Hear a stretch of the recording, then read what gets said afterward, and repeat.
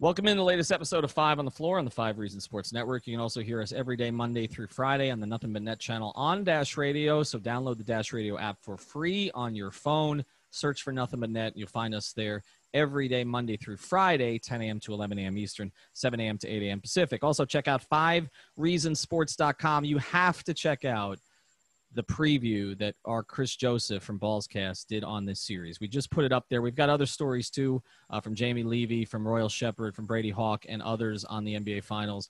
But this thing from Chris Joseph is a monstrosity, and it's beautiful. It's just, if you're a Heat fan, you have to check it out. Just save about 30 minutes to read through all of it. Also, check out our YouTube channel as we speak. There's a Marlins stream going on in Game 1. We've got streams going on there all day long, including some videos, which we're going to play towards the end of this episode. Before we get to our sponsor, I want to tell you a little bit about what this episode is going to be about. The first part of this is going to be a stream that I did. Again, this is Ethan Skolnick, along with Greg Sylvander and Alex Toledo. We did this on Tuesday night.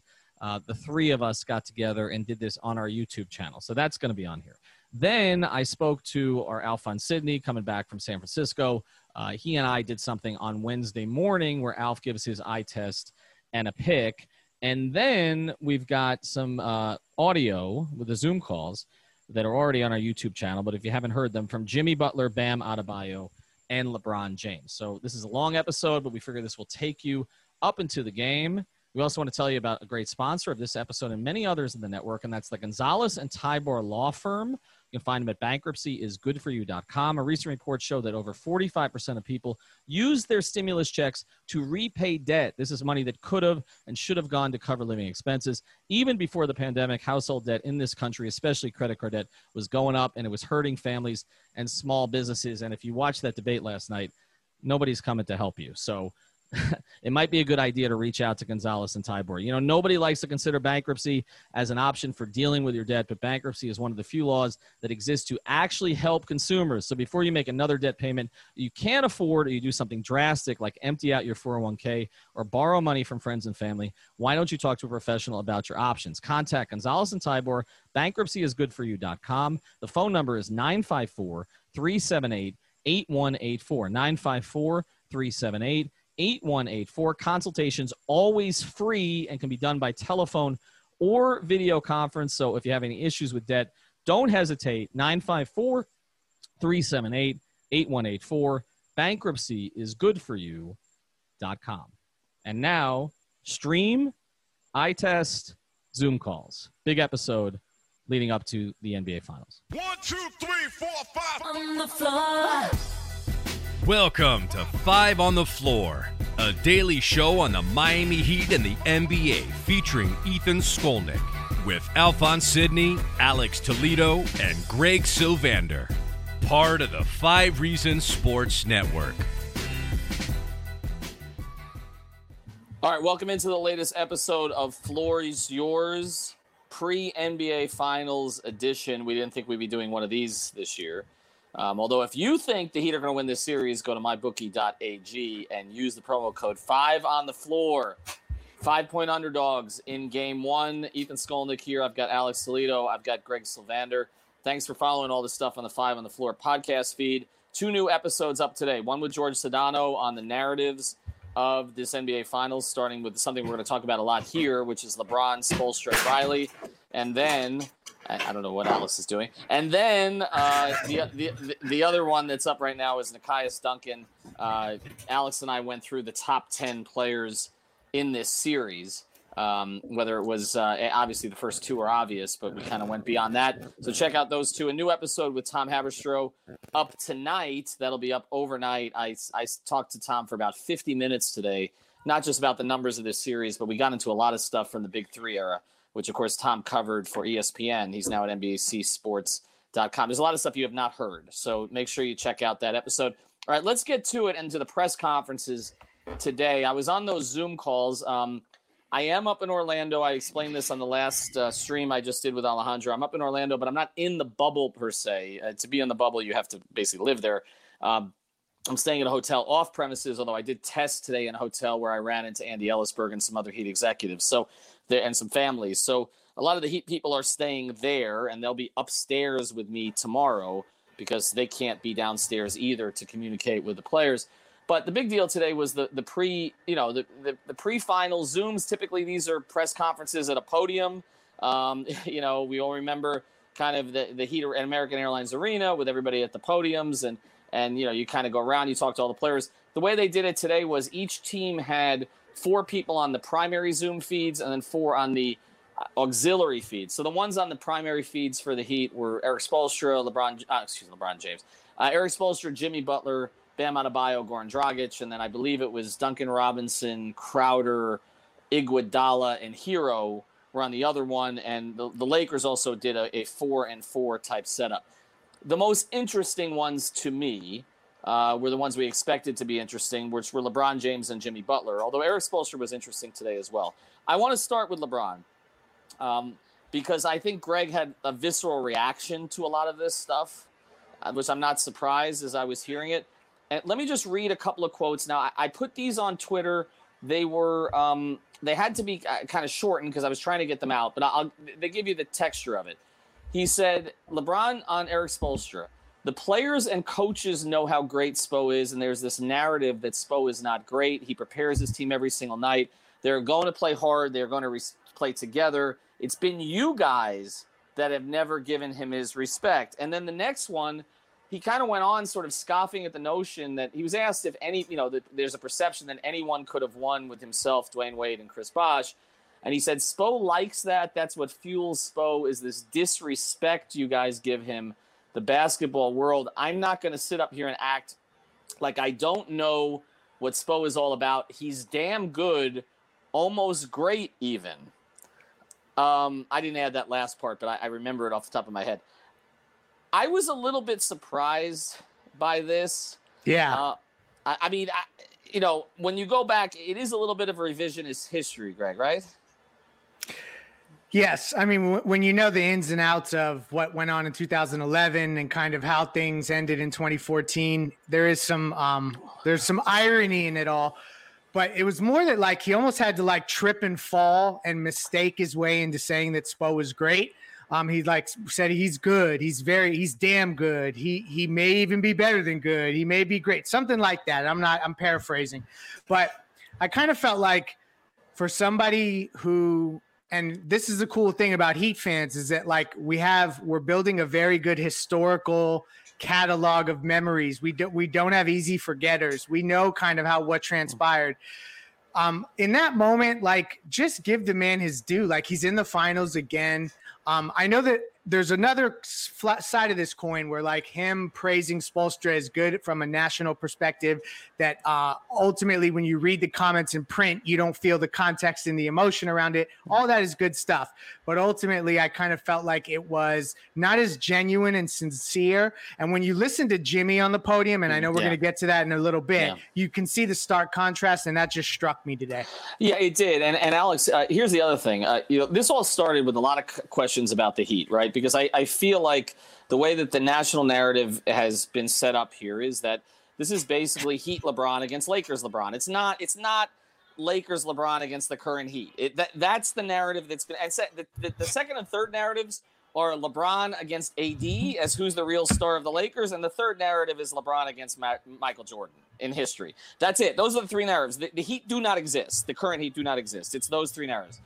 But he was asked. But right, not yet. But and look, we talked a lot about the 2011 Mavericks and that series. Tom Haberstroh and I did on our pod, and I invite you guys to listen to that because, one of the reasons that he thinks going up tomorrow morning. It's going up tomorrow morning, and one of the reasons he thinks that the Heat are going to win this series in 7 is because there are a lot of parallels to that particular series. But Alex, this first quote, a lot of zone, huh? A lot of zone between those two teams. A lot of zone. LeBron on the Heat today. He was asked about the thing. He came prepared with an answer on this one. He said, what sticks out to you about the current Heat? He said 2 things, how hard they play, and he went on about that. And he said, and it also would be the way they move without the ball, they share the ball, everyone is live out there on the floor. We'll cycle back to the Spoelstra-Riley stuff in a second. But what struck me there is that's the way you would describe the 2011 Mavericks, and it's the way you would describe the 2014 Spurs. Yep. It's true. I mean, there's just Right? so many parallels, man. There's a lot of parallels between this series, I think, in theory, and that 2011 finals, man. And now we're on the other side of it. Like, honestly, the fact that we're at the end of the decade, 10 years later, and it's just like, it really is kind of full circle that we're here now, right? And we're rooting against LeBron and Anthony Davis, the two main superstars. And I think there's a lot of parallels, man. Like, you look at that Lakers team, they have holes that you can poke at, right? And they have a lot of strength too. Like, they play so big, and they're going to out rebound the hell out of you. They're going to kill the Heat on putbacks, and they're going to have to try to minimize that. But they're also a team that turns you over. The Heat had a problem with that throughout the regular season. That's something that we haven't even really talked about that much on here, but they got a lot better in the playoffs, and that was part of the execution stuff. You file that under that, but they got a lot better at minimizing the turnovers, among other things that they got better at, specifically on defense. And I think the Lakers are a team that can kind of bring some of those weaknesses back out if you're not careful enough. And I do think the Heat are going to play it like, they know that the margin for error are going to be so slim. We saw that quote from, I believe it was Jimmy Butler, who said, we know who we're playing. We know that we have to play them perfect, and we're capable of doing it. So I know that they realize, they're going to have to stick to that game plan and really not let up at all, or else it's going to be death by 1,000 putbacks and rebounds. You really have to win the style battle versus the Lakers, because other than LeBron and Anthony Davis, the team it's kind of weak, they're man. Top heavy. They're top heavy. This is like basketball karmic action for Heat fans, because we've built the top heavy superstar teams and gone to the finals runs with those kind of groups, and kind of dismissed the connected groups, the versatile. And now we're on the other side of it. So this is going to sound weird and prisoner of the moment of me. There's a part of this, I have to admit, that feels a little bit more pure, a little bit more sincere and genuine. It is. I don't know. We didn't shortcut the shortcut to get here, so that kind of stuff. What? I didn't consider it before, but today I am. We didn't have to go through a bunch of years of being the one seed and missing out and kind of getting eliminated earlier, like the Dallas Mavericks did before they eventually won in 2011. It was just this 1 year. You get Jimmy, boom. They're the 5 seed and they're in the finals. Like, this is so much better. This is the purest of pure. Like, this is culture as pure as it gets. Culture mainlined. But you're right, though. And they don't have a third star, man. No, but that's the difference. They don't have a Bosh. But definitely not Kuzma. This is why we've done so much stuff on two different things here going into the finals. We've focused on narrative and we focused on strategy, because in a sense, those two things have come together, because the narrative stuff about LeBron and what happened in 2011 and always being on the superstar side and playing against the connected team fits with the strategy of this particular series. And you're right, it has come full circle. I want to read some more LeBron quotes here, and then we'll focus on them. And then I do want to spend the last 10 minutes here on Jimmy. LeBron thinking back, I mean, they pushed him on Miami today. Like this, and he knew it was coming. And I will tell you, I said this on the episode I just did with Alejandro. The one thing, LeBron would talk to me about anything when I was up there that year in Cleveland. He did not want to talk about Miami. I had him alone for a one-on-one, 20 questions on the eve of his 30th birthday. And I was told you can ask him anything. He doesn't want to talk about Riley in Miami. And, did we talk about it on the side? Yes, but he did not want to go public with any of that stuff. The one thing I do remember. Did you see how he responded today when asked about Pat Riley? Come on, I'm getting to it. But the other thing I said was I always remember that, because when I walked away from that particular interview, he looked at me and goes, "How's Dwayne?" And I said, "He's fine." He says, "I miss him." And it was just like, that's when I knew Kyrie was not Dwayne. But let me get to some of the LeBron comments. Yes, we will get to Riley, Alex, because that's where this is circling. LeBron thinking back to 4 years in Miami. He did not. Here's my take from these quotes, and then we'll get to the quotes. He respects quote-unquote Heat culture, but it was clear from his comments today that he resents the idea that he didn't fit in Heat culture. And I'm going to read you some of these quotes. LeBron thinking back to 4 years in Miami. As far as leadership, that grows no matter where you are if you strive to be a leader every day. But then he circled back and he said, being around Riles and Spo and D Wade and UD, just to name a few, allowed me to grow. Okay, that's the other one. LeBron says of the Heat, I fit that culture as well because of how hard I worked. It was a perfect match for those 4 years. Then he also said about Riley, he was asked the question from someone who's there. I might have been McMenamin. I think it was Dave. I think it was Dave. And so Dave was on the side, and he has a relationship with Dave. It dates back to Cleveland. And Dave's obviously back out in LA now. And he kind of didn't like the question, and then he called it a broad question. And it almost felt to me, knowing LeBron and his relationship with McMenamin, because I was told that after I left, McMenamin became his favorite white reporter. Knowing their relationship, guys, I almost feel like he didn't expect Dave to ask this particular question. Exactly. 100%. 100%. Right? Like, it's like he's probably had this conversation with McMenamin. He texted him right afterwards. Right like, afterwards. Why the hell did you do that? Why the F are you doing that to me? Because that is the kind of thing. It's like when Dwayne said to me in the and I know I'm digressing there, but when Dwayne said to me in the Indiana series, when he was pissed at Spoelstra about something, one of the Indiana series, it might have been, I think it was the series that he had the blow up on the sideline. And I asked him, it wasn't that game though, it was a different game. And I asked him a question, and he looked at me, he answered the question, and then after everybody's gone, he looks at me and he goes, "Why the F are you asking me a question like that about Spo? You know I don't want to answer that." So this felt to me like reporter he has a relationship with, and he's like, "Why are you, I expect these people to ask me that, but not you, Dave." But anyway, long pause, then he called it a broad question. Yes. Right? And then he said, probably one of the greatest minds this game has ever had, and then on and on and on. This league is not the same without Riles. He's a great guy, great motivator, someone who just knows what it takes to win. This guy.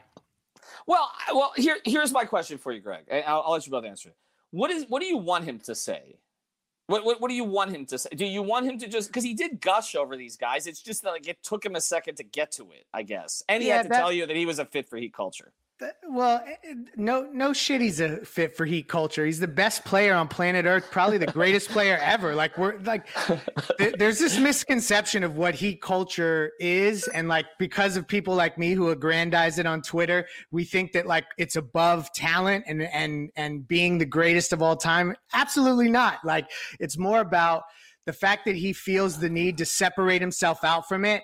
Like, let's not ignore the fact that you took the blueprint that was in Miami to Cleveland and you tried to replicate it word for word. And then since then, you've tried to take elements of it and replicate it. And mind you, you couldn't do that shit in Cleveland initially. You weren't winning championships initially. So you did have to come and learn some things in Miami. So just an ounce of humility would go a long way to just be like, okay, I did go there. I learned how to win, and it's helped me for the rest of my career. It doesn't mean we didn't make LeBron James. That's not what we're trying to say. But like, don't act like you are above the fray because you weren't winning in Cleveland. Newsflash, you weren't.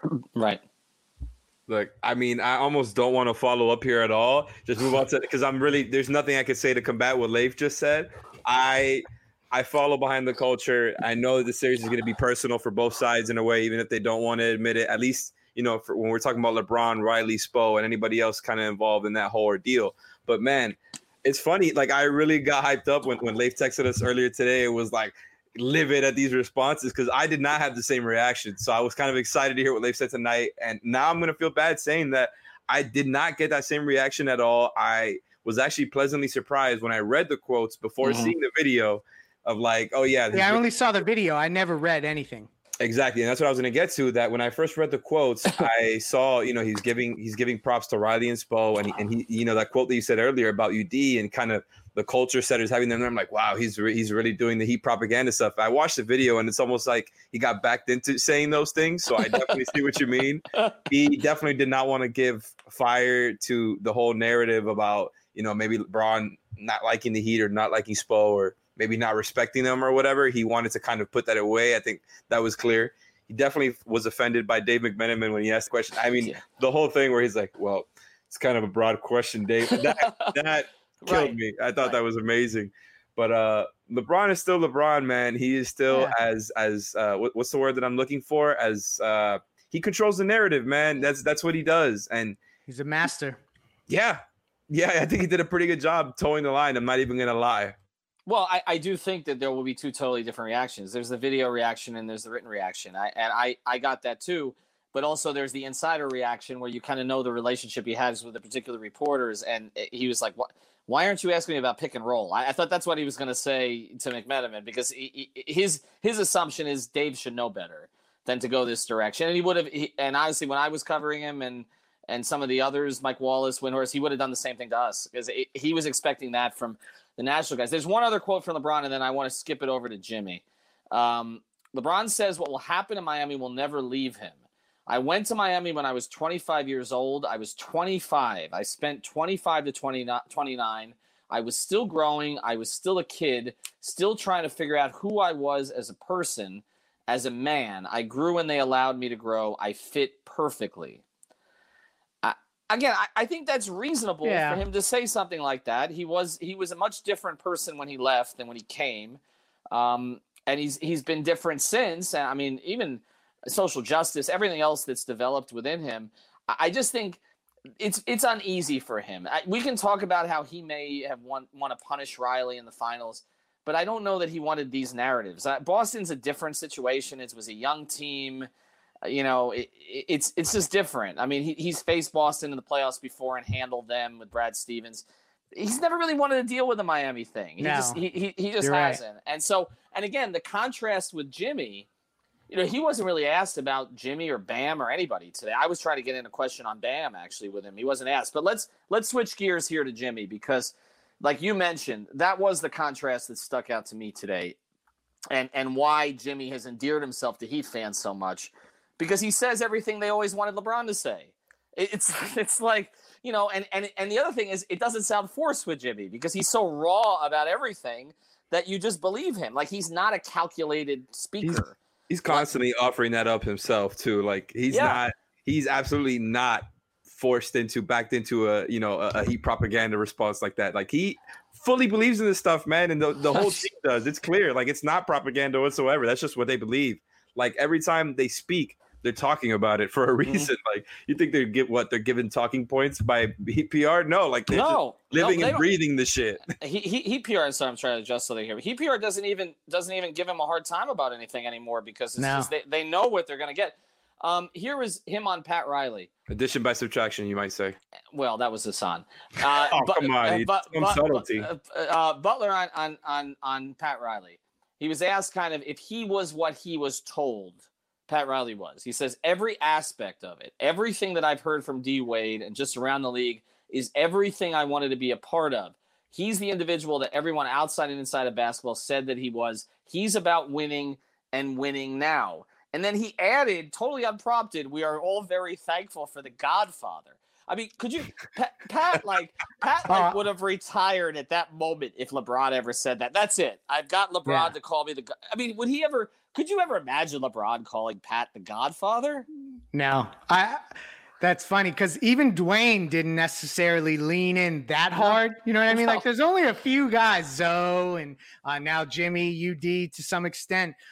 So you're right about that. And I guess this is like, and I hate that it circles back to LeBron, but it's a thing where just to clarify, like I root for LeBron now in most circumstances, but when you see Jimmy talk the way that he talks and you talk about being endeared to the fan base so quickly, it's because of what he's embraced. There's even when he is brash and he's being unapologetically like, F y'all, we're going to do this, that they're I can't even articulate it right. There's a certain degree of humility in it. And it's like, it's very much a situation where he recognizes that it had to be a perfect marriage for it to work, to get to the finals. To do this is not a one-man show. It's a team thing. And I think just having that recognition kind of deeply seated in everything he says, it shows and he conveys it so well. So, and then when you see everyone else, you know, from Goran to Bam to everyone else kind of back that up as well, you know, it's genuine. And that's what's been different about this run. It's not ESPN index. It's not any of that. It is like kind of Jimmy following kind of what the organization has put in place, but taking it to another level because he has the talent, the skill, and the charisma. So it's like, it's a beautiful marriage. let me, Alex, let me give you a couple more quotes here because this was another one. Jimmy didn't have to bring up the Heat in this regard, and he did. He was asked because everything in the NBA, particularly with ESPN LA, revolves around the Lakers. He was asked whether he seriously considered the Lakers in free agency this offseason. And Jimmy, while saying he didn't want to disrespect the Lakers, said, I knew about the type of structure I wanted and needed. It was here. Okay? Like, again, Jimmy thumbed his nose. I mean, so did Kawhi, actually. But Jimmy thumbed his nose at the Lakers this offseason also. I mean, like, can you blame him? No, I don't, based on the structure of it. But it's just – the Magic Johnson thing feels like 10 years ago, but that was almost yeah. right before that free agency. Yeah, that's true. That is true. By the way, I wrote an article after that happened, 4 or 5 Reasons Sports, talking about, well, what if Bron wants to come back? Now that we're here.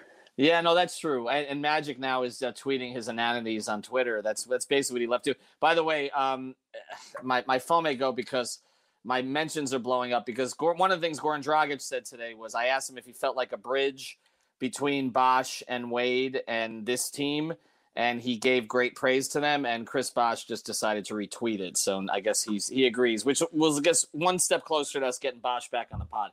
I was about to say, we need to get him on. No, I'm working on it. I'm working on his on 3 also. But he also, there are a couple other things in here from Jimmy, other than him saying he's never bringing anyone free coffee ever. It's never going to happen, even except if Coach O. Except Coach O. He did say Coach O would get the free coffee. He said, Jimmy said, I just don't think that we're underdogs. I don't. So what that nobody picked us to be here? I'm pretty sure nobody is picking us to win now. He also said about him being perceived as a bad guy, I just take being a bad guy if that's what people want to think. I know who I am. I'm cool. I'm content with that. I'm here now. I belong here. I've belonged here for a very long time. And then this one, he talked about how he sort of put in context what you're talking about, Greg, about this being organic. He said, together this group is how we want to win it. We talk about how much joy it brings us to play with one another. He may not say they're not underdogs, but they are. He's kind of portraying them as the little defiant team that could, right? Like, America should love this team. Like, they should. Like, it shouldn't just be about LeBron, but it's going to be just about LeBron. Well, and I think that some of that is media driven. I think by the end of this series, there may be a few more Heat fans added to the bandwagon, which is a cool thing. I mean, we talk about from building a fan base perspective, what the big 3 years did to the Miami Heat sports fan. And now you're getting that limelight again. And that's what's like ultimately really cool about this series, is that as someone who's watched the organization since the 90s, like you're getting in the spotlight all these different times. The organization is being put up on a pedestal. It just happens inadvertently when you're in the finals. Like, that's what happens. People talk about you, and so they do have this chance to kind of endear themselves to the nation in this series. Unfortunately, the lead on SportsCenter will be, what did the Lakers do wrong in game 1? Or, how did LeBron's press conference go when they said something about JJ Barea? I can't wait for that. But the results will matter, and we'll see. I mean, I really like this series for the Heat. I know that it's a tall task, but I like what they have in store. I think that there's some tricks up the sleeve there that Spoelstra is dying to get to. Listen, I'm with you. I think this series is endlessly fascinating. The more I kind of look into it, and even almost the less that I watch and care about the regular season stuff, it's like, I'm like, oh, whoa, this team, it's just so different from back then. And even back then, like, they were playing the hell out of the Lakers, man. And the Lakers have been the best or second best team in the league all season, right? They didn't have a point where they started off, bad and they had to figure things out like the Heat did in that first season. They've been this good the whole time. And I think that was obviously encouraging back then. But even more than that, there's just such a stylistic battle where it's like whoever wins that, I think, is going to win, right? It's like, how much can you force them to not play their bigs? And then, honestly, man, I think there's just so many ways it can go. There's a small chance that they get eliminated in 5 if they just can't control the putbacks and the turnovers. I don't really imagine that happening. I trust them to kind of execute and really be on top of their shit. I think this team really exhibits those characteristics of a team that is kind of in control and won't just beat themselves. They're not going to fumble it like that. I don't believe that. I don't think that's what they've shown through all of this. They played, they're going to, with this series, it's going to be 4 top 6 defenses that they play, whether you look at regular season or playoffs, elite defense after elite defense, and they've been endlessly efficient on offense. So I trust their offense. I trust the defensive improvement, and they have the right formula, man. I think they have exactly the right amount. And it's just going to be on Spo to figure out how much to play the zone, when to play the zone, and what principles they're going to apply on LeBron and AD.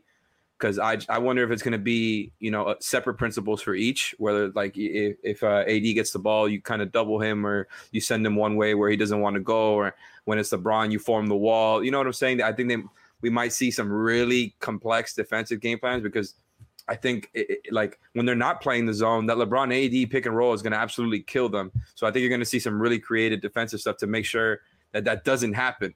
I think you're going to see Spo make those shooters beat you, and it's really going to come down to how many threes that he can make, and also how much can they limit those turnovers. I think the other thing you talk about when you talk about their offense is overcome all these great defenses. Again, the team has shown great sort of resilience and flexibility, and so is Spoelstra. And that is, we haven't talked a lot about Spoelstra v. Vogel. We're probably going to talk about it more as the series goes on, but Vogel didn't show a ton of flexibility prior. Now, we had, when we had those Pacer Heat series, and he paid for it. But Sedano says, this year we had George on. He said, Vogel's been much more flexible, even started different second half lineups than first half lineups. So that's one of the matchups. One of the other things I'm really curious about is this is an NBA Finals like no other. I mean, the media calls are on Zoom. They're on Zoom. Yeah. I mean, he's got a few people around him, but other than that, it's monitored. It's controlled. I mean, they aren't bumping into people on the street. They're not. I mean, they're literally they're only bumping into each other. I mean, that's fascinating. I wanted to ask that question today. Like, has Jimmy bumped into LeBron in the past week? Is he trying to? I mean, what? I mean, they're the only ones left. I mean, right? Everybody else is gone. There were 22 teams went in. 2 teams remain. That's it. Okay. Ethan, did you think one of those two teams? When you were, I don't remember if it coincides with your timeline for when you worked with Bleacher Report. Did you cover those Cavs Bulls series in person? Yeah, I covered the 14-15 series. I did. I was not at the game where David Blatt called the timeout he didn't have and got away with it. That was the second round series and the whole thing, the LeBron game winner. That's the only game I missed in that series, actually, and that is the game that essentially, I mean, without that game, David Blatt probably would have been fired that season. LeBron probably would have been eliminated. Jimmy Butler would have moved on. That Bulls team was really good. That Bulls team was really good. I mean, they were that call went their way. It was going to go 7 games. I think they win that series. By the way, I think they win that series, and actually Jimmy was asked. But our guy Vinny Goodwill was on there today, and of course Vinny covered those teams in Chicago and asked about the guys who never made it. Deng, obviously has the relationship with the Heat organization too now. Noah, etc., and Rose, and how he feels for those guys. He talked about those guys propping him up. It's so funny listening to Jimmy today. If you just listen to him in these press conferences, and then someone tells you he has a bad reputation, like it just doesn't. Say if you didn't know the history and the whole reputation and narrative behind it, you wouldn't think that. It just doesn't make any sense. I mean, LeBron seemed like kind of the off-putting one a little bit, and I'm a LeBron, stan, as people know, but like Jimmy came off real, and I think it's uncomfortable for LeBron in this contrast with Jimmy. Because everything with LeBron is a little bit scripted and all the rest of this. And Jimmy, there's no script. And I think that's the place to close here as we're at 30 minutes. That is one of the things that makes the Heat so dangerous in this series. They're unscripted. This whole season was unscripted. LeBron goes to the Lakers, it's scripted. Maybe it didn't work out the first year, but eventually they're going to get a superstar for him to play with, and they're going to try to win championships, okay? This Heat thing is totally unscripted. Pat Riley didn't script this year. Eric Spoelstra didn't script this year. True. This has just happened. And that makes it so dangerous in this series. It makes them so dangerous because I don't think they know how to play him. And by the way, this is the way to close. Scrolling across my screen, I just got a DM from Chris Bosh saying that he's forwarding it to his people, and he'll get on with us this week. Big news. That's a good way to close. Always tag on Twitter, guys. Tag. These guys turn off notifications unless they're tagged, even if they follow you. Okay? Turn on notifications for Twitter and YouTube, by the way. You'll get notifications when we go live. We've got almost 500 people watching right now. And thanks for tuning in. Yep. Thanks for tuning in. We'll be back tomorrow. We're doing the live streams. Alf will be back in the mix tomorrow. He's been in San Francisco. He's going to host the live That's probably why they tuned in. They thought it was going to be Alf. It's me. Yeah. Sorry. I've been on a lot today. I'm also going to be, and again, I'll be at the arena tomorrow. So we're going to try to do some live stuff from the arena, post-game pods. Check out the Sedano pod. Check out the Nikias pod. And check out the Haberstroh pod. And who knows, Thursday, check out a Bosch pod. Talk to you soon.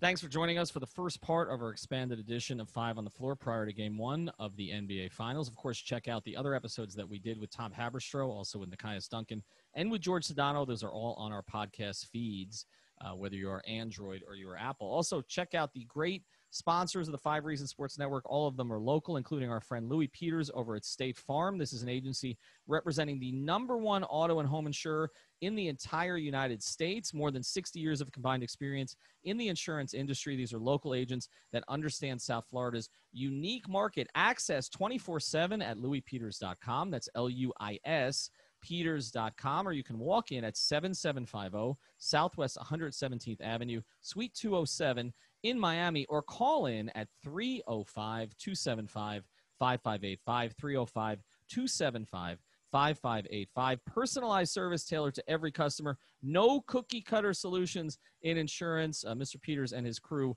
will take care of you for whatever it is you need in insurance. So again, it's louispeters.com, 305-275-5585. And now the next part of our episode, I wouldn't say I sat down. We might have both been standing up, but I spoke to Alphonse Sidney after he got back from San Francisco. He's going to deliver an eye test. Welcome back on Five on the Floor on the Five Reasons Sports Network every day on the Nothing But Net channel, 10 a.m. to 11 a.m. Eastern, 7 a.m. to 8 a.m. Pacific, and of course that you can get by downloading the Dash Radio app. All right, everybody's been waiting for this because he hasn't been AWOL, but he's actually Alphonse Sidney actually has a job, unlike me. And so he actually had to attend to that job this week. It's unfortunate that they actually expected him to work during a week of such importance. Just honestly, just selfish on their part. I'm totally with you that they would send you out. Where were you, San Francisco? San Francisco and Seattle. Okay. Well, at least it's two great cities. All right, I'll give you that. Yeah. All right, so I was in San Francisco and Seattle. We're not going to waste a lot of time on narrative stuff today because we've done so much of that. And obviously I'm kind of talked out about it. And, you know, I know that Alf really wants to get to the nuts and bolts of this series. So here is the latest eye test. Tired of PER, EFG, QBR, PDQ, and QVC? Wait, what? Well, ditch the calculators and spreadsheets and check out the only stat that truly matters. It's time for Alf's eye test. All right, back here with Alphonse Sidney. I'm going to set you up for this one. To you, what is the single biggest key? Just eliminate everything else. What is the single biggest key to the Heat winning this thing?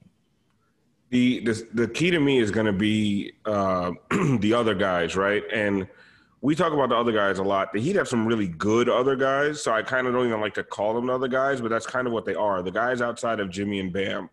I think both those guys are just going to have their hands full, right? They're going to be schemed against. They're going to try to take Adebayo out of the game with size. You know, they have capable defenders that can not shut Jimmy down, but make his life hard. The way that this team is going to beat the Lakers is by the Tyler Heroes, the Duncan Robinsons, the Goran Dragic's, the Jay Crowders, the Andre Iguodala's. Good minutes from guys like Solomon Hill, Kelly Olynyk. Who knows if Kendrick Nunn gets some burn? I doubt he does. But Derek Jones Jr. in spots with his length, making things hard for the other team. That's where the series is going to be won. It's going to be won in the margins. It's going to be, can the Heat spread the floor enough and you know, hit that sweet spot of 39-40% on their threes, because we know that the Lakers aren't a great three-point shooting team. So that's where it's going to have to come from. It's going to have to come from not the bottom, but you know, the lower part of the roster. And I'm interested to see, because I don't see the Lakers as a very deep team. Does Spo tighten the rotation like he did against the Celtics, who weren't a deep team either? Or does he go to some more of these guys that I just talked about? So I think that's the interesting part. I think Jimmy and Bam are going to do what they do. I'd love to see a crazy breakout performance from Bam like we saw in the Eastern Conference Finals. I'd like to see Jimmy be super Jimmy. But I really see, you know, guys like Goran Dragic and Tyler Hero really being the ones that turn the series. Well, we did an episode, Alex and I did, with Nekias, and we broke down the top 10 players in this series. And I actually had the Heat with 5 of the top 7. Now, Nekias did not. He actually had a 5-5 split with the 10 and had some guys higher than I think Heat fans would have them, which is one of the reasons we appreciate having Nekias on, even though he is a Heat fan. But, he had KCP pretty high. He had Danny Green pretty high, higher than Duncan Robinson, I believe. So, Danny Green is only you can only put him that high because he's playing the Heat. Well, I know, but I was a little surprised, Alf. I was a little surprised by the numbers on Danny because I remember him playing really poorly in the bubble, but I guess I stopped paying attention to some of the Laker games when the series became foregone conclusions. Mm-hmm. And he is shooting 36% from three in the playoffs. So he hasn't been awful. He doesn't really contribute anything else offensively at this stage, but he's a very good defender. He's a good player. But that's the thing. I mean, the Lakers all have guys who can give you good minutes. I mean, they have, but they don't have anybody who's going to have a breakout game, right? Like they have two guys who are going to lead them in scoring. They're incredibly. I mean, look, their third leading scorer. I think Kuzma averaged 10 in the postseason. Mm-hmm. I mean, he's seventh on the team in minutes, by the way. So they don't really trust him. But with the Heat, I mean, they've had three different leading scorers in the first three rounds. I mean, the first round was Dragic, then it was Jimmy, and then it was Bam. And how many different guys have led individual games? Well, that's it has to be at least 5. Well, that's what I was going to say. I think it has been 5, and I wouldn't be stunned because I'd certainly been 4 because Hero did. I wouldn't be stunned if they have a fourth different one and it's Tyler Hero in the finals. Like that wouldn't shock me. It wouldn't shock anybody. Right, with this progression. So they're two totally different teams. So one of the things I talked about on our other pod, which I really recommend people listen to, that went up earlier today with Tom Haberstroh, and he likes the Heat in 7, by the way. Okay, so there you go. And Tom's not a Heat homer. He likes the Heat in 7. He's broken it down, and he and I agree on this. This series is a flip of the 2011 finals in a lot of ways. I mean, Eric Spoelstra is now Rick Carlisle, okay, trying to take down a top-heavy superstar, at the top, laden team, although the difference is there's 2 stars instead of 3. The rest of the supporting cast may be a little bit better than some of the Heats, but Mario Chalmers would start on this Laker team for sure. No doubt about it. So unfortunately he didn't start on that Heat team. At least it's I was about to say, is Bibby Caruso? Who's Bibby? Oh man, Rondo I will say this. The corpse of Rondo looked like the corpse of Bibby during the regular season, but playoff Rondo is a little different. He's been better. But yeah, I mean, look, the Heat had that collection of bigs, Dampier, McGlure, Ilgauskas. Now, Dwight is better than any of them, even at this stage. But actually, it's funny. Nekias had Dwight, I think 6th or 7th. It was maybe 7th. Way too high. Nekias was smoking rocks. I'm sorry. Like some of those, and maybe he'll be proven to be right because he normally is. But I mean, Dwight Howard at this stage, who is a serviceable backup, he had him over, Duncan Robinson, like guys who I feel like have way more of an impact on the game than a Dwight Howard does. Yeah, I can see that. But the fact that Nekias is such a religious man and he's out here doing crack is weird to me. But to each their own. Well, look, I do think Dwight can make an impact in limited minutes. I think one of the things that's going to be fascinating about the series is whether or not, Vogel stays with him for a while. And, because if you're going to go big, then do the Heat try to size up? Do you play Olynyk more in this series? Or do you do what you do? I kind of think the Heat should do what they do. I think that they should live with the fact that they're going to give up some offensive rebounds. They're going to have to gang rebound defensively. We haven't talked enough about the rebounding. That's really where the Lakers the Heat have to do a couple things. One, they have to not get massacred on the boards. They're not going to win on the boards, but they've got to gang Hero, Butler, just like they did in the Big 3 era with their guards, their perimeters, their wings came back and rebound. They're going to have to help Bam, okay? Because this is a big team that they're playing. But the other part of it is, the turnovers. Miami cannot turn the ball over against the Lakers because the Lakers are much better, as Nekias spoke about, in transition than they are in the half court. And so you can't give them – and look, Miami against Milwaukee did a pretty good job about that in most games, but not in all games. And to me, this is similar. You cannot be into the 17s, 18s, 20s in turnovers. You got to give it – it's like 10 to 13 is where 10 you – to 13. Spot is where you really want to be. Right. And they did a good job in the Boston series, right? There was so many games where Boston had you'd see Boston has 19 turnovers, the Heat have 8. Yes. You know, and they maybe they end the game with 11, but through the crucial points of the game, you know, they really did take care of the ball. And then, you know, you probably have some possessions where Tyler Hero was a little loose with it, but you also don't want to rein him in too much because his creativity is really paying dividends right now. Well, Bam talked about he's got to limit the turnovers. I think it starts with him, actually, because the Lakers are going to collapse on him, force him to make quick decisions, you know, with two bigs, maybe with LeBron coming over. I mean, if you got LeBron and Anthony Davis harassing you, you got to make a quick decision. And so he's got to make quick decisions and smart decisions. He can't get the turnover number up high. If he's up over four or more turnovers, there's a problem. He has to keep them under 4. They cannot give them easy baskets. There's going to be LeBron runs, and there's going to be times that they just can't guard Anthony Davis. I mean, he's that good. It's not because they're doing anything wrong. He's just that good. He'll take them outside. And it's, you know, Anthony Davis is probably going to have a 40-point game in this series. He probably is. Okay. Probably, but it's about the efficiency, right? And we talk about it all the time. 40 points on, you know, 32 shots, you know, you're going to live with that, right? Just, you know, if he's got 40 and he's 16 for 38 or something, you're going to live with that. And, you know, with 8 free throws, maybe a 3-pointer or 2, you know, like that's okay. It's about how do you limit, you know, how do you make them inefficient? How do you limit LeBron? And one thing I will say, and this is one of the things about that 2011 Mavs team, and I've seen it ever since then. I've kind of noticed it. When Spoelstra doesn't know where the attack is coming from, his teams don't do as well, right? When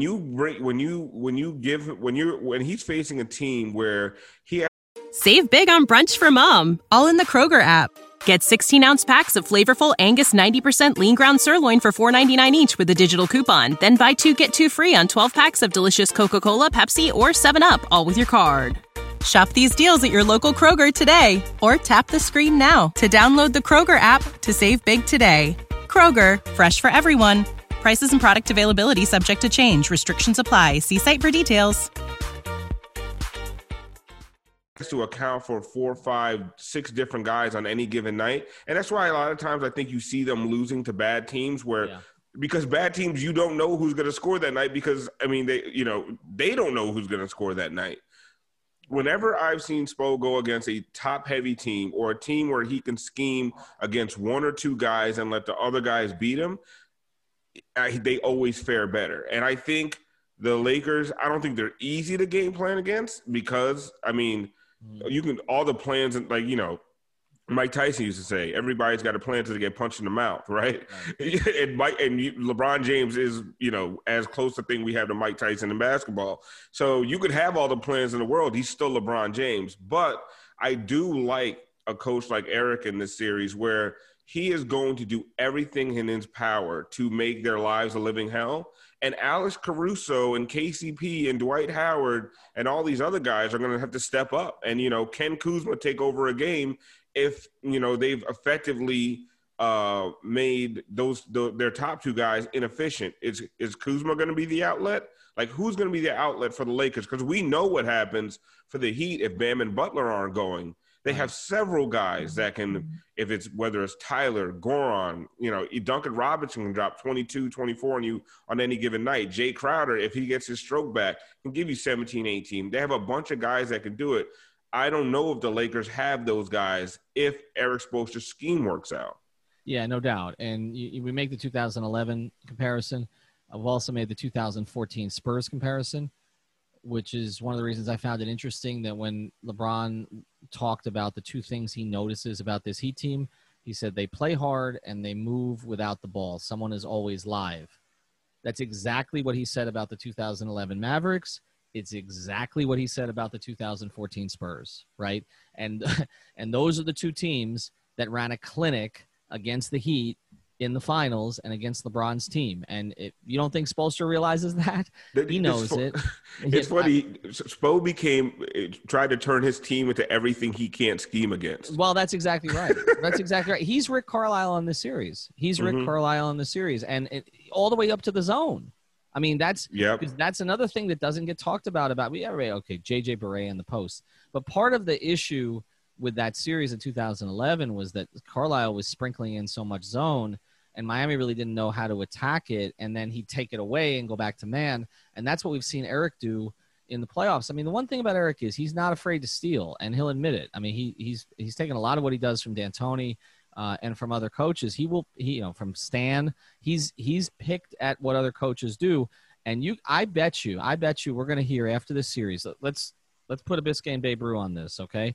I bet you we're going to hear after this series that he watched the 11 finals and the 14 finals again. I bet you. I wouldn't be surprised. I think that's absolutely a place he would go. He knows LeBron, but he also knows – I think he's going to watch it again from the other perspective. And he's going to pull things from Pop too, because Pop's whole strategy against LeBron all those years was clog the paint. Make him a shooter. Make him a shooter. Now, he's a better shooter than he ever was. But I wouldn't say that. He's not a better shooter. He's a better shooter than he was early in his career. I think he's actually tailed off a little bit from the height of his Heat days. But he's good enough to beat you. But you'd rather take that, even now, even with LeBron's athleticism being down just a little. All right, let's close this on the eye test. Everybody else has had a chance to weigh in with their predictions, except me and you. I'm not going to do it here. I'm going to do it on Twitter. You're going to do it here. Who do you like? I like Heat in 6. I don't want a Game 7 against LeBron. Like I just don't. I don't want a Game 7 against LeBron James. So if the Heat are going to win this, the Heat are going to win it in 6. I actually see it going back and forth for the first few games. But then I just see Spo versus Vogel, and I don't see. I mean, we've seen this movie before, and I just don't see. I don't see the Lakers being able to overcome the lack of depth, and I just think it's going to be too easy to scheme against them. I think probably hopefully not hopefully. Who cares? It's the Lakers, but hopefully for them, they maybe they make some more acquisitions this offseason. They have like a lot. Their team's like a lot of retreads and a lot of guys that just didn't work out other places. And like you said, it reminds you a little bit of the 2011 Heat, where they look unstoppable at times, but when you do have the right game plan, they don't have other places to go. I really don't feel like there's going to be enough adjustments that Vogel can make. Like, let's say if the zone hurts them really bad in game 1 or 2, what adjustment does he make? What shooters does he put on the floor to shoot them out of the zone? Right. They really don't have those guys outside of Danny Green.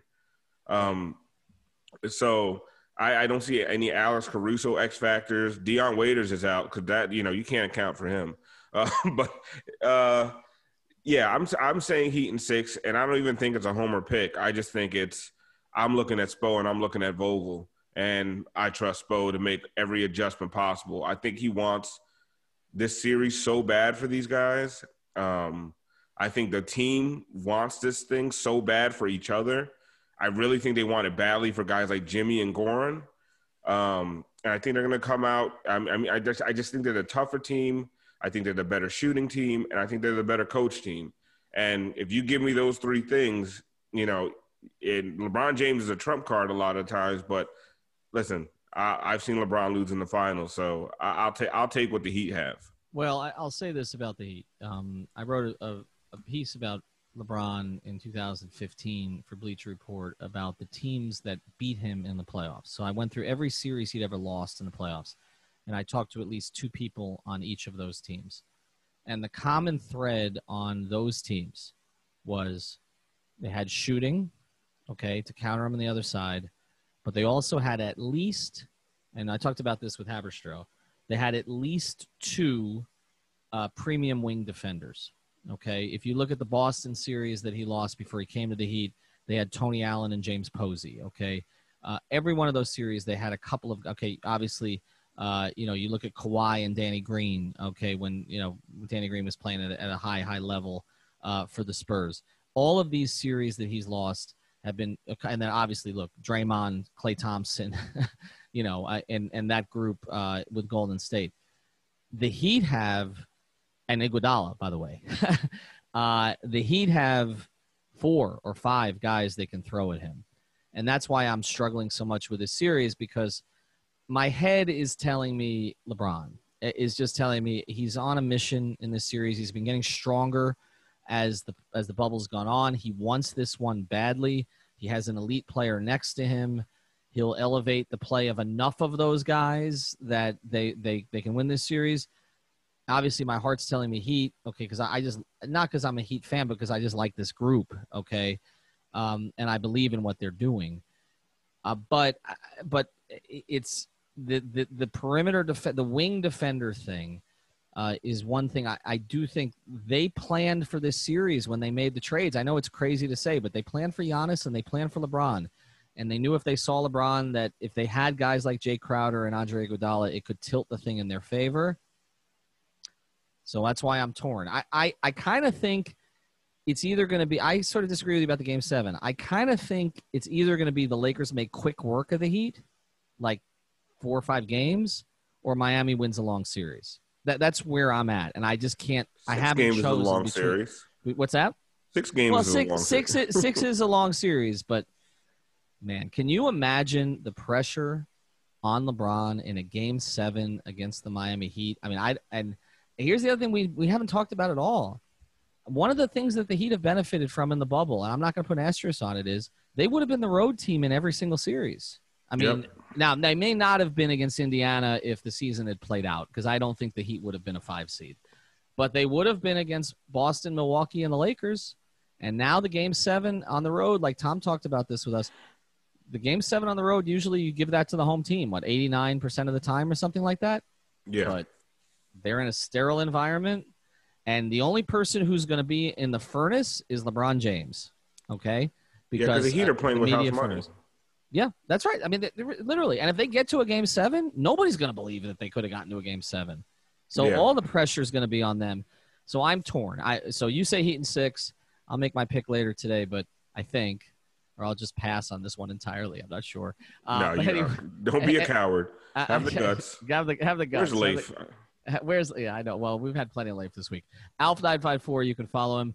He'll be hosting the live streams after every game. I will be maybe popping on there, but I'll be hosting the post-game pods, and obviously we'll have in-between game pods as well. Talk soon. I want to introduce you to another of the great new sponsors of the 5 Reasons Sports Network, and it is a sponsor that would be important in any time if you want to have a beautiful workspace, but it's especially important now when you need a safe one as well, and that's safecubbies.com, which offers modular office solutions designed to elevate your open office into a modern and safe environment at any budget. You can personalize your workspace with options like whiteboards, magnetic panels, acrylic sheets, and graphic branding. Most of the surfaces are non-porous for easy cleaning and can be removed or replaced within minutes. Now, this is for workplaces. They've got a bunch of different options on their professional series, but also they've got private room solutions, dividers and sneeze guards, and they have a classroom series as well. So if you're involved with a school, this is definitely something your school should check out, of course, if we have school in the fall. And that's the point here. We are entering a new normal period with COVID-19. Safecubbies.com, which is locally owned, is the place that you want to go. The phone number is 754-216-1071. Again, that's 754-216-1071 or safecubbies.com. Jimmy, you're I don't want to say your MO because it does vary from game to game, but you're very big on getting your teammates involved early. Even some games like pointing to the corner and telling Duncan go there and expect the ball and all those things. Do you expect that to be the way you're going to start the finals as well, or do you have to kind of go out of character and look to get yours a little bit too and get yourself going a little? I don't know. We'll see as the game goes, but I think there's a lot of nerves for a lot of people, including myself. This is the first time being here, so I just want to make sure that everybody's comfortable. And we've been playing a certain way this entire year. I'm not getting away from that. I think that's winning basketball for us. Me making sure that everybody's involved. I think that's part of my role on this team. So we'll take it as the game goes, and then we'll figure it out. But I mean, I'm sure before the game, UD, Dre, Spo, they'll definitely tell me what to look for and how to start, I guess. Next question, David Aldrich. Jimmy, wondering if the year you've spent down there getting to know Riles and what he's about matches what you may have thought about him before you got there. Yep. Every aspect of it, everything that I've heard, obviously from D Wade and just around the league, it's everything that I wanted to be a part of. He's the individual outside of basketball that everybody's said that he was, and definitely about winning and winning now.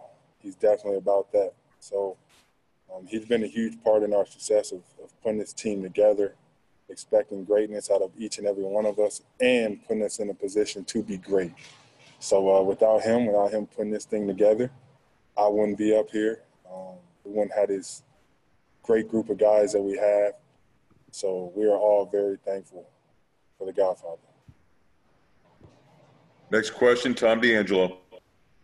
Jimmy, when you entered the league, LeBron was 26. How much is he much of a different player now at 35? And how impressive is it that he's been able to play at this level at 35? He's still at the top of his game at 35, at 26, at 21. He's still dominating. And I mean, you've had to go through him at 26, 35, probably at 49. But he's shown why he is the player that he is, why he's had the career and the legacy that he's continually building. And it's not going to be an easy task these next couple of games. But, if anybody's up for that task, the Miami Heat are. In person here, Dave?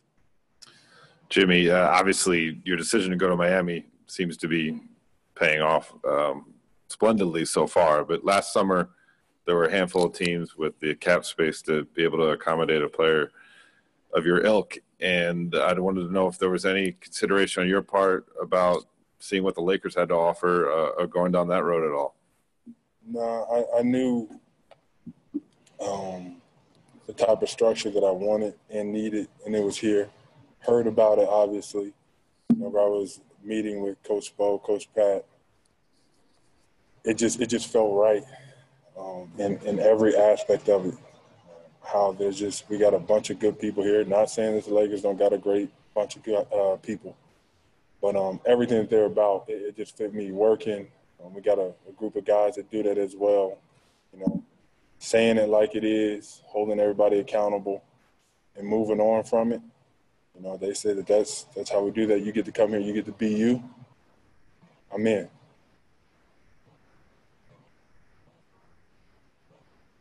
Next question is Vincent Goodwell. Jimmy, I know your time in Chicago didn't end the way that you liked, but how much time have you spent thinking about some of your old teammates, the Luol Dengs, the Taj Gibsons, the Joakim Noahs, the guys who haven't made it to this level? Have you spent any time of reflection thinking about that early part of your journey? I'm grateful for that part of my journey and for those guys. They showed me the way to being a pro. They showed me where hard work will get you and how you just can never give up. I talk to a lot of those guys still, and I let them know how thankful that I am, because I don't think that I'd be here without them. Them letting me know that you have to stay ready, your time's coming, and that you belong here. They were constantly telling me how I could play in this league for a very long time. So looking back on it, I guess I could say a part of the reason I'm here is because of those guys. Malika in the center. Jimmy, you said the other day that you don't like to be thought of as underdogs because you're a group of NBA players, but you did have 60-1 odds to be here. What is the identity that you do like to think of yourselves as if it isn't underdogs? A really good team. That's it. A really good team. Not going to say that we're any better than anybody else, but I just don't think that we're underdogs. I don't. So what that nobody picked us to be here. That's okay. Pretty sure nobody's picking us to win either. That's okay. But we understand that. We embrace that, because at the end of the day, we truly don't care. We're just going to go out here and compete, play together like we always have, and see where we end up. But at the end of the day, we're going to do this our way, the Miami Heat way, and that way's worked for us all year long. Next question, Greg Logan. Jimmy, I'd like to ask you to go a little deeper on what you said earlier about going to Miami because you like the structure there, because you were with a very talented team in Philadelphia and it didn't click. What is it about this organization or this structure that fit you so well and that allowed you to make the impact that you did? I think, like I said, I just get to be me here. I get to call it how I see it. Nobody takes it personally. You don't have to worry about anybody trying to control me. As it was said, people was trying to do over there. But I have no hard feelings towards any of those players, anybody in that organization. I'm glad to be where I am. As you can tell, it's worked out. And that's where I leave it. I knew what we could do here. We added some key pieces in the middle of the year, and we are where we are. So I don't really look back at it too much. I got to stay focused in on the right now and with the group that I have. To Gary on your left before we go back to Rob on Zoom. Hey, Jimmy, for your career, you've just been yourself, and you've ruffled some feathers and that type of thing. Was there ever a point in your career you thought, am I doing this right? Or was it just, like you said, just finding the right place that would welcome you? Right by who? Like, everybody gonna have their own opinion. Nobody's in the locker room. Nobody's at the practices. It's all he said, she said to a point. So nobody really knows what's really going on. I don't explain anything detail for detail. So I just take being a bad guy. I like it that way. So, like, it doesn't bother me.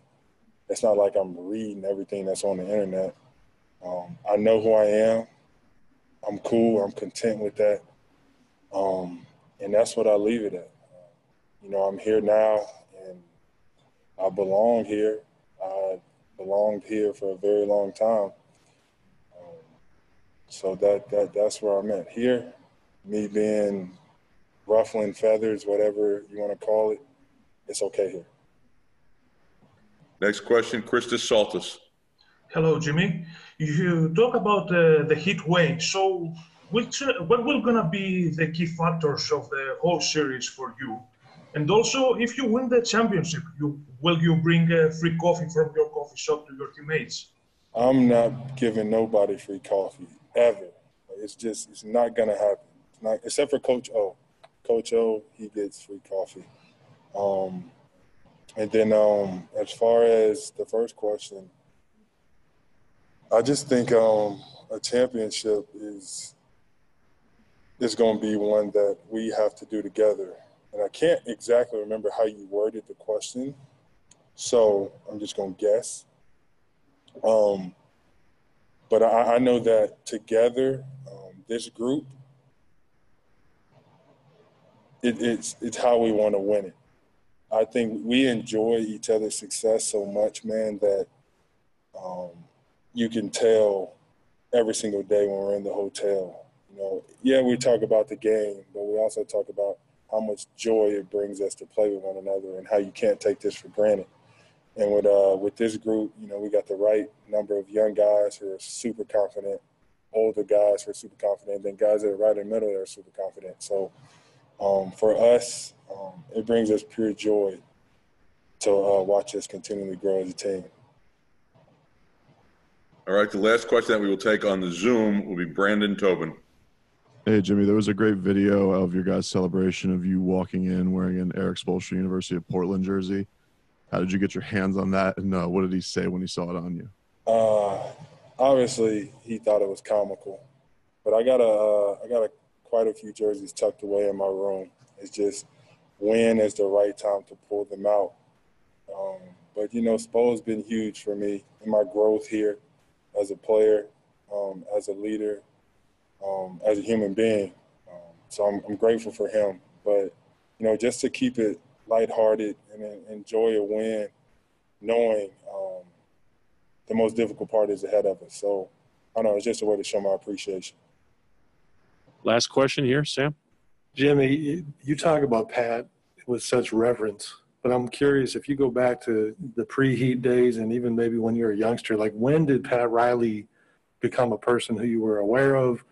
And then when you went through free agency, you've talked about the meeting, but I mean, did you talk to D-Wade about Pat? Did you talk to LeBron about Pat? I mean, how did you learn about him? I mean, I played with D-Wade, and I think that's where the whole thing started. Yeah, you know who Pat Riley is, but it's not like you're going in detail because obviously I thought I was going to be in Chicago my entire career. But he would tell me about the way things were done there, about Coach Spo, about Coach Pat. And then it's like, man, that's my type of the guy that I want to play for, that I want to be around.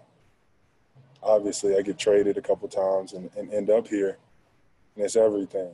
I'm so comfortable with being myself more than I've ever been. Not saying I've ever not wanted to be myself, but now I know myself is the right way. Look where myself have gotten me now. And it's all because he empowered me to be able to do that with these guys. These guys love me, love who I am, and it's reciprocated towards those guys. I'm just grateful for him and for him believing in me and giving me this opportunity. Hello. Bam, you were so hard on yourself after Game 5 and looking ahead to the Lakers. They are such a big team, which makes your role, which makes Kelly Olynyk's role even more important. How do you approach, especially the early minutes, looking towards this matchup to kind of avoid getting in ticky-tack foul trouble early? What do you see your role as here? Obviously, you got to be smart about, like you said, ticky-tacky fouls. But being active, just match their energy. There can't be a second on the floor where they're playing harder than us. I feel like that's where our chance is. We can't let them just get free layups and get in this motion, and then, that's when everything starts clicking for them. So just making it tough for them, and then also being smart with the basketball, and then just setting up strategic plays to get, easy baskets. Tim Reynolds right here on the right side. You've probably been through 700 practices with this team in 3 years. Did today have any sort of a different feel as far as it being a finals practice, or was it just a typical Heat, get down to work day? Yeah, it's preparation. We've been prepping for this since September, which is kind of crazy. But, if we would have been preparing for the finals 2 weeks ago, we wouldn't be ready. This has been like a grind throughout this whole year, just shaping and morphing and trying to figure this out. And now we're here. So, it's a toss-up now. Next question, Will Manso. Hey, Bam, Spo was almost defensive earlier in the postseason when people kept asking about your style of play and whether you should be more aggressive. And he said, look, Bam is Bam. Stop trying to make up something else. But there's no doubt that your numbers have gone up significantly in the playoffs from all-star level to almost superstar level. I mean, what do you attribute that to? What has been the difference, you think, in your production? I don't know. To me, I feel like I'm out there hooping and just doing the right things and making the right plays and just holding myself accountable. We're in the playoffs. It's this is win or go home. So, when you have that type of mindset, you got to go out there and back that up. And I've been doing that, and I need to keep doing that. Next question, Ethan Skolnick. Bam, both Anthony Davis and Dwight Howard have been very complimentary of you as a player, and kind of watching you. Dwight went on for about 3 minutes when he was in Miami when the Lakers came in about how much he just enjoys your style of play. What is the challenge for you against both of these players? Because you're going to be seeing, I'm sure, a lot of both before the series is over with. The shot blockers. That's one thing that they're gifted with, shot blocking. So just not letting them off the hook, just staying aggressive, and then get my teammates open and just keep playing my style of basketball. Dave, right here on the right side, in person. Bam, staying on that same line of questioning, Jimmy and LeBron are going to get a lot of the attention going into this thing, but the series could hinge on the matchup between you and Anthony Davis. And how do you view that? And then also going back to the Kentucky connection, do you guys have any sort of rapport relationship through that? I mean, once you go to Kentucky, you'll follow it forever. So, you know, me going into Kentucky and committing, he probably heard about me, didn't know who I was, probably knew I was just a kid going to Kentucky. But, you know, you never know. These series are going to be fun, man. Like you said, it might be me and AD, it might be LeBron and Jimmy. So at the end of the day, we just going to go out there and just play like we've been playing throughout these series and put together 48 minutes of Miami Heat basketball, or even longer if we have to. In person, Dan, over here. You've been wearing the Kobe 5s throughout these playoffs. You wore them in the last game, I know.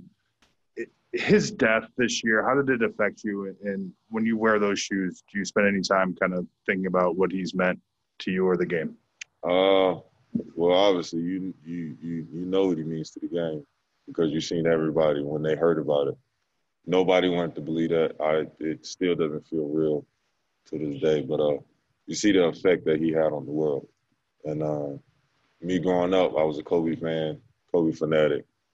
And just being able to just wear his shoes and, you know, it's my favorite shoe to play in.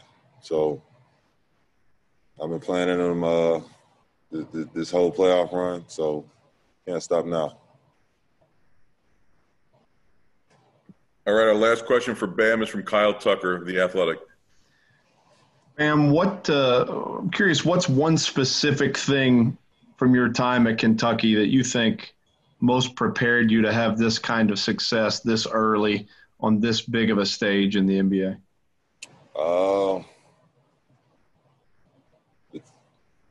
In Kentucky, when you play against rival schools, it's kind of like their Super Bowl. So whoever we play away or at home, they're going to give us our best game because they want to beat us so bad. So you can't be scared to be in those moments that define you, define your team. You can't be scared to live up for those moments. I feel like that's the biggest thing that helped me get to where I am, living in those moments. Hey, LeBron, just studying the Heat and what you've seen from them in this postseason, what's at the top of the list? What stands out the most to you about the way that they're playing basketball? I would think two things. One, how hard they play. 48 minutes. No matter if they're up, no matter if they're down. They play extremely hard. And I think, two, it would be the way they move without the ball. They share the ball. Everyone is live on the floor. It's not one guy that you can disrespect or be off throughout the course of an offensive possession.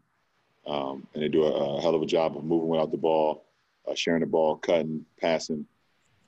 So those are two things that stand out. LeBron, you've described that time in Miami like it was going to college for you. If you can think back to those 4 years, what were the most important lessons that you learned about yourself and about leadership in general? I think as far as leadership, you know, that grows no matter where you are every day. If you want to be a leader, if you strive to be a leader every day. And I think being around, you know, Riles and Spo, D Wade and UD, and you know, just to name a few, being a part of that culture allowed me to grow, allowed me to see, you know, what it takes to not only compete for a championship, but also to win a championship. So it definitely, you know, put me in a position where I knew what it took. I saw what it took. But also, you know, I fit that culture as well because of how hard I work. So it was a perfect match for those 4 years.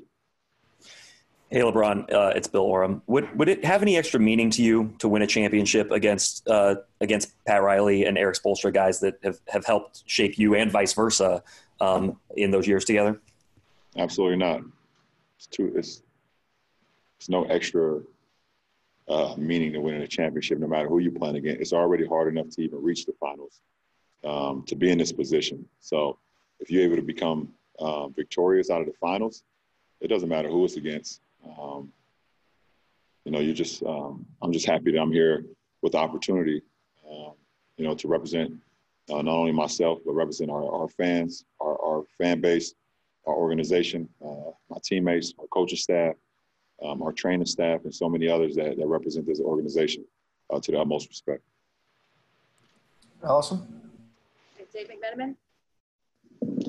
LeBron, 6 years after playing for Miami, how do you feel about Pat Riley? That's such a broad question, Dave. I don't understand. It leaves it open for interpretation. Like, when you hear the name Pat Riley, what do you think about? How do you describe your relationship? When I hear the word Pat Riley, you think about probably one of the greatest minds that this game has ever had. He's won at every level. Seen a stat the other day that he's been part of a championship in 4 decades. This league is not the same without Rouse. So, he's a great guy, a great motivator, but someone that just knows what it takes to win. And he's shown that over the course of 40 years. Kyle Goon?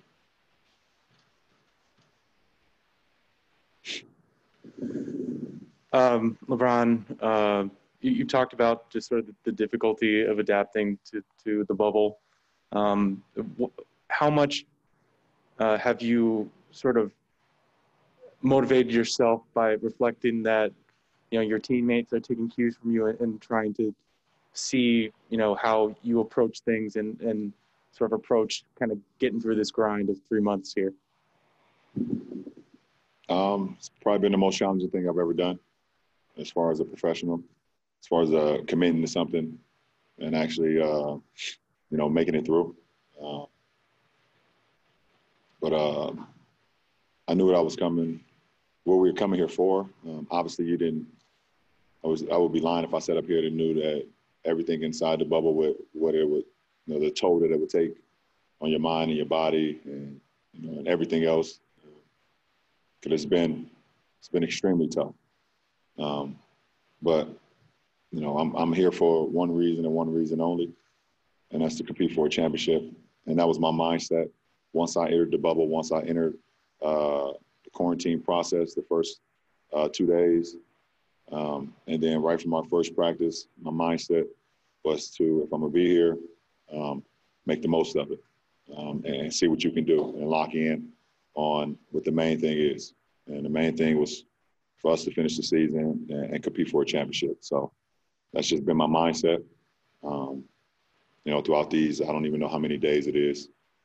How many days it is, it feels like 5 years. So it really doesn't matter. But I've been as locked in as I've ever been in my career. Dan? I won't remind you how many days it is. Back in March, the season comes to an end. 2 players on your team test positive for this virus.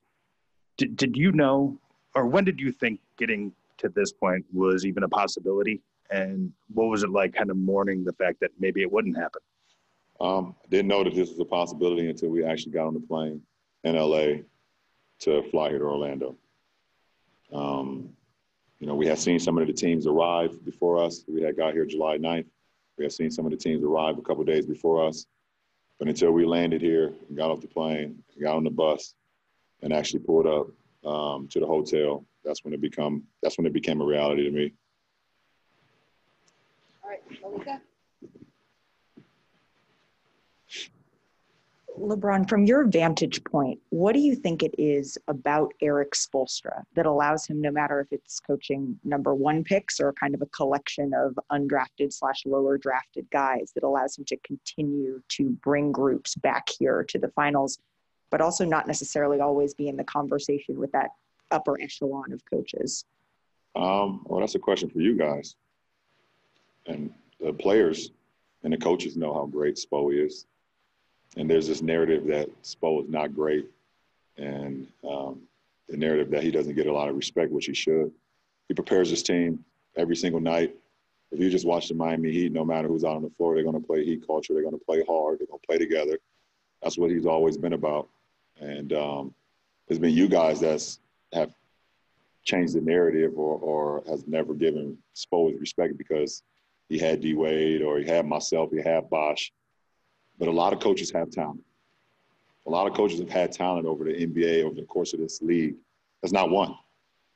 You know, and it's unfortunate that he hasn't gotten his respect. And every time we talk about Spo when I was there and talk about how great he prepared us, and we all talked about it's great playing for Spo and things of that nature, you guys always say, well, you know, you have LeBron, you have D-Wade, you have Bosh. Any coach can do it. No. Any coach can do it. If any coach could do it, then there'd be a lot more champions in this league. There'd be a lot more successful coaches. So Spo likes it.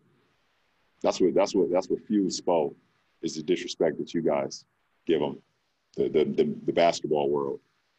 But I'm not going to sit up here and act like I don't know what Spo is all about because he's damn good, if not great. Probably is great because it's preparation. He prepares like it's his last time ever coaching again every game. And I know that. That's why I feel good. Jeff Logan? LeBron, there is political financial data that is out there that shows that pro sports owners, including NBA owners, donate overwhelmingly to Republican causes. I know they've pledged a lot of money to help with racial and social justice issues, but do you feel that those political contributions undercut some of the efforts that players are making to gain progress on those topics? Well, one, I'm not going to give my energy to that because it's not surprising. And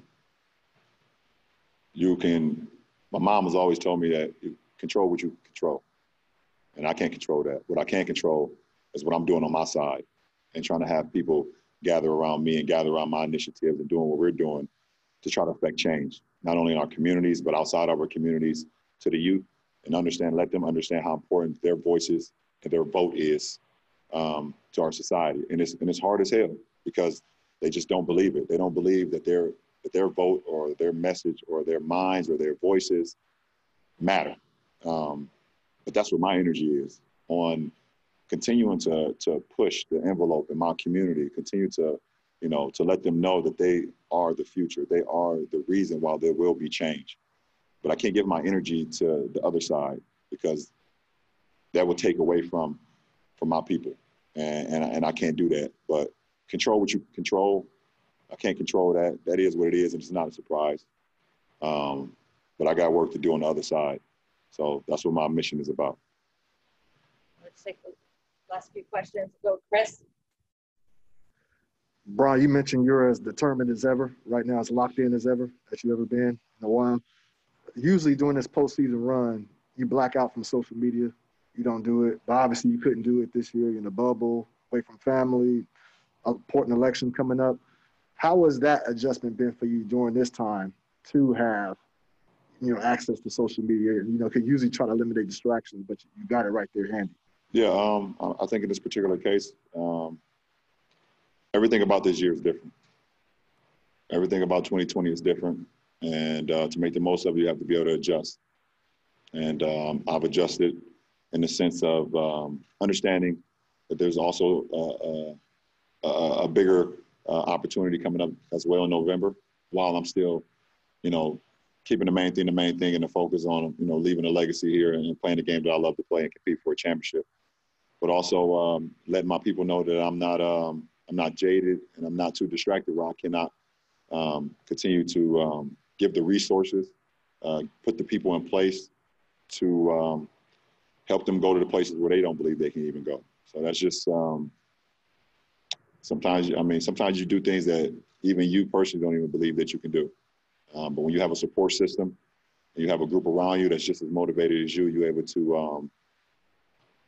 to tackle a few things at once. Okay, I think we'll take the last two. Yes, I will take the last two. Let's go with Brian. Hey, LeBron, I kind of wanted to ask you that similar question. So just to switch back to basketball now, since you answered it, the last couple of times you were here, you were pretty outmanned by a team with 4 great players. As you come back now with the team you have around you, how do you feel going into this 10th finals now with do you feel like talent-wise, you don't have to worry about that problem this time? I never had a problem with any team I went to the finals. I've always been confident that we had the ability to win. And if you're going to a final saying that you're undermanned or you feel like you don't have enough, then who are you? And it takes – the game is won in between the 4 lines, not won on paper. And at the end of the day, when I've lost in the finals, the better team won because they played well, they were more prepared, and they did what it needed to do to win those 4 games. When I've won, the same thing. So I'm not here to talk about the talent that I have, the team that we have. The game is won in between the 4 lines, 94 feet, and the team that is prepared and the team that execute, the team that has, not careless, throughout 48 minutes will give themselves a chance to win each and every game. So I'm confident going into this finals as I've always been in my career. All right, last question, Joe Varden. Hey, man. It's been a long time, obviously, since you played for the Heat, and a lot has happened to you and to the league since then. But all these years later, is there something that you still take away from your days in Miami? And then the other one is, how are you different just from the last time that you were in the finals, which was 2 years ago? I think every part of anybody's individual life, where they was able to grow, it never leaves you. And that's no different from me having my 4 years in Miami, being around, with that culture, growing. You guys don't realize, talk about it, but I went to Miami when I was 25 years old. I was 25, and I spent I was 25 to 29. So I was still growing. I was still a kid and still trying to figure out who I am as a person and as a man, growing while still trying to compete for a championship every single year. And I grew, and they allowed me to grow, and we pushed each other every single day. And like I said, I fit perfectly in that culture because I work just as hard as anybody else. I show up to work, and I don't leave until I feel like I was as great as I was. And do you always become successful out of that? Are you always going to win? No, it doesn't happen like that. But, you're able to sleep a little bit better at night when you punched your clock. And how am I different today than 2 years ago when I entered the finals? A little bit more gray hair in my beard. Appreciate it. Thank you for listening to the 5 on the Floor on the 5 Regional Sports Network. 1, 2, 3, 4, 5 on the floor.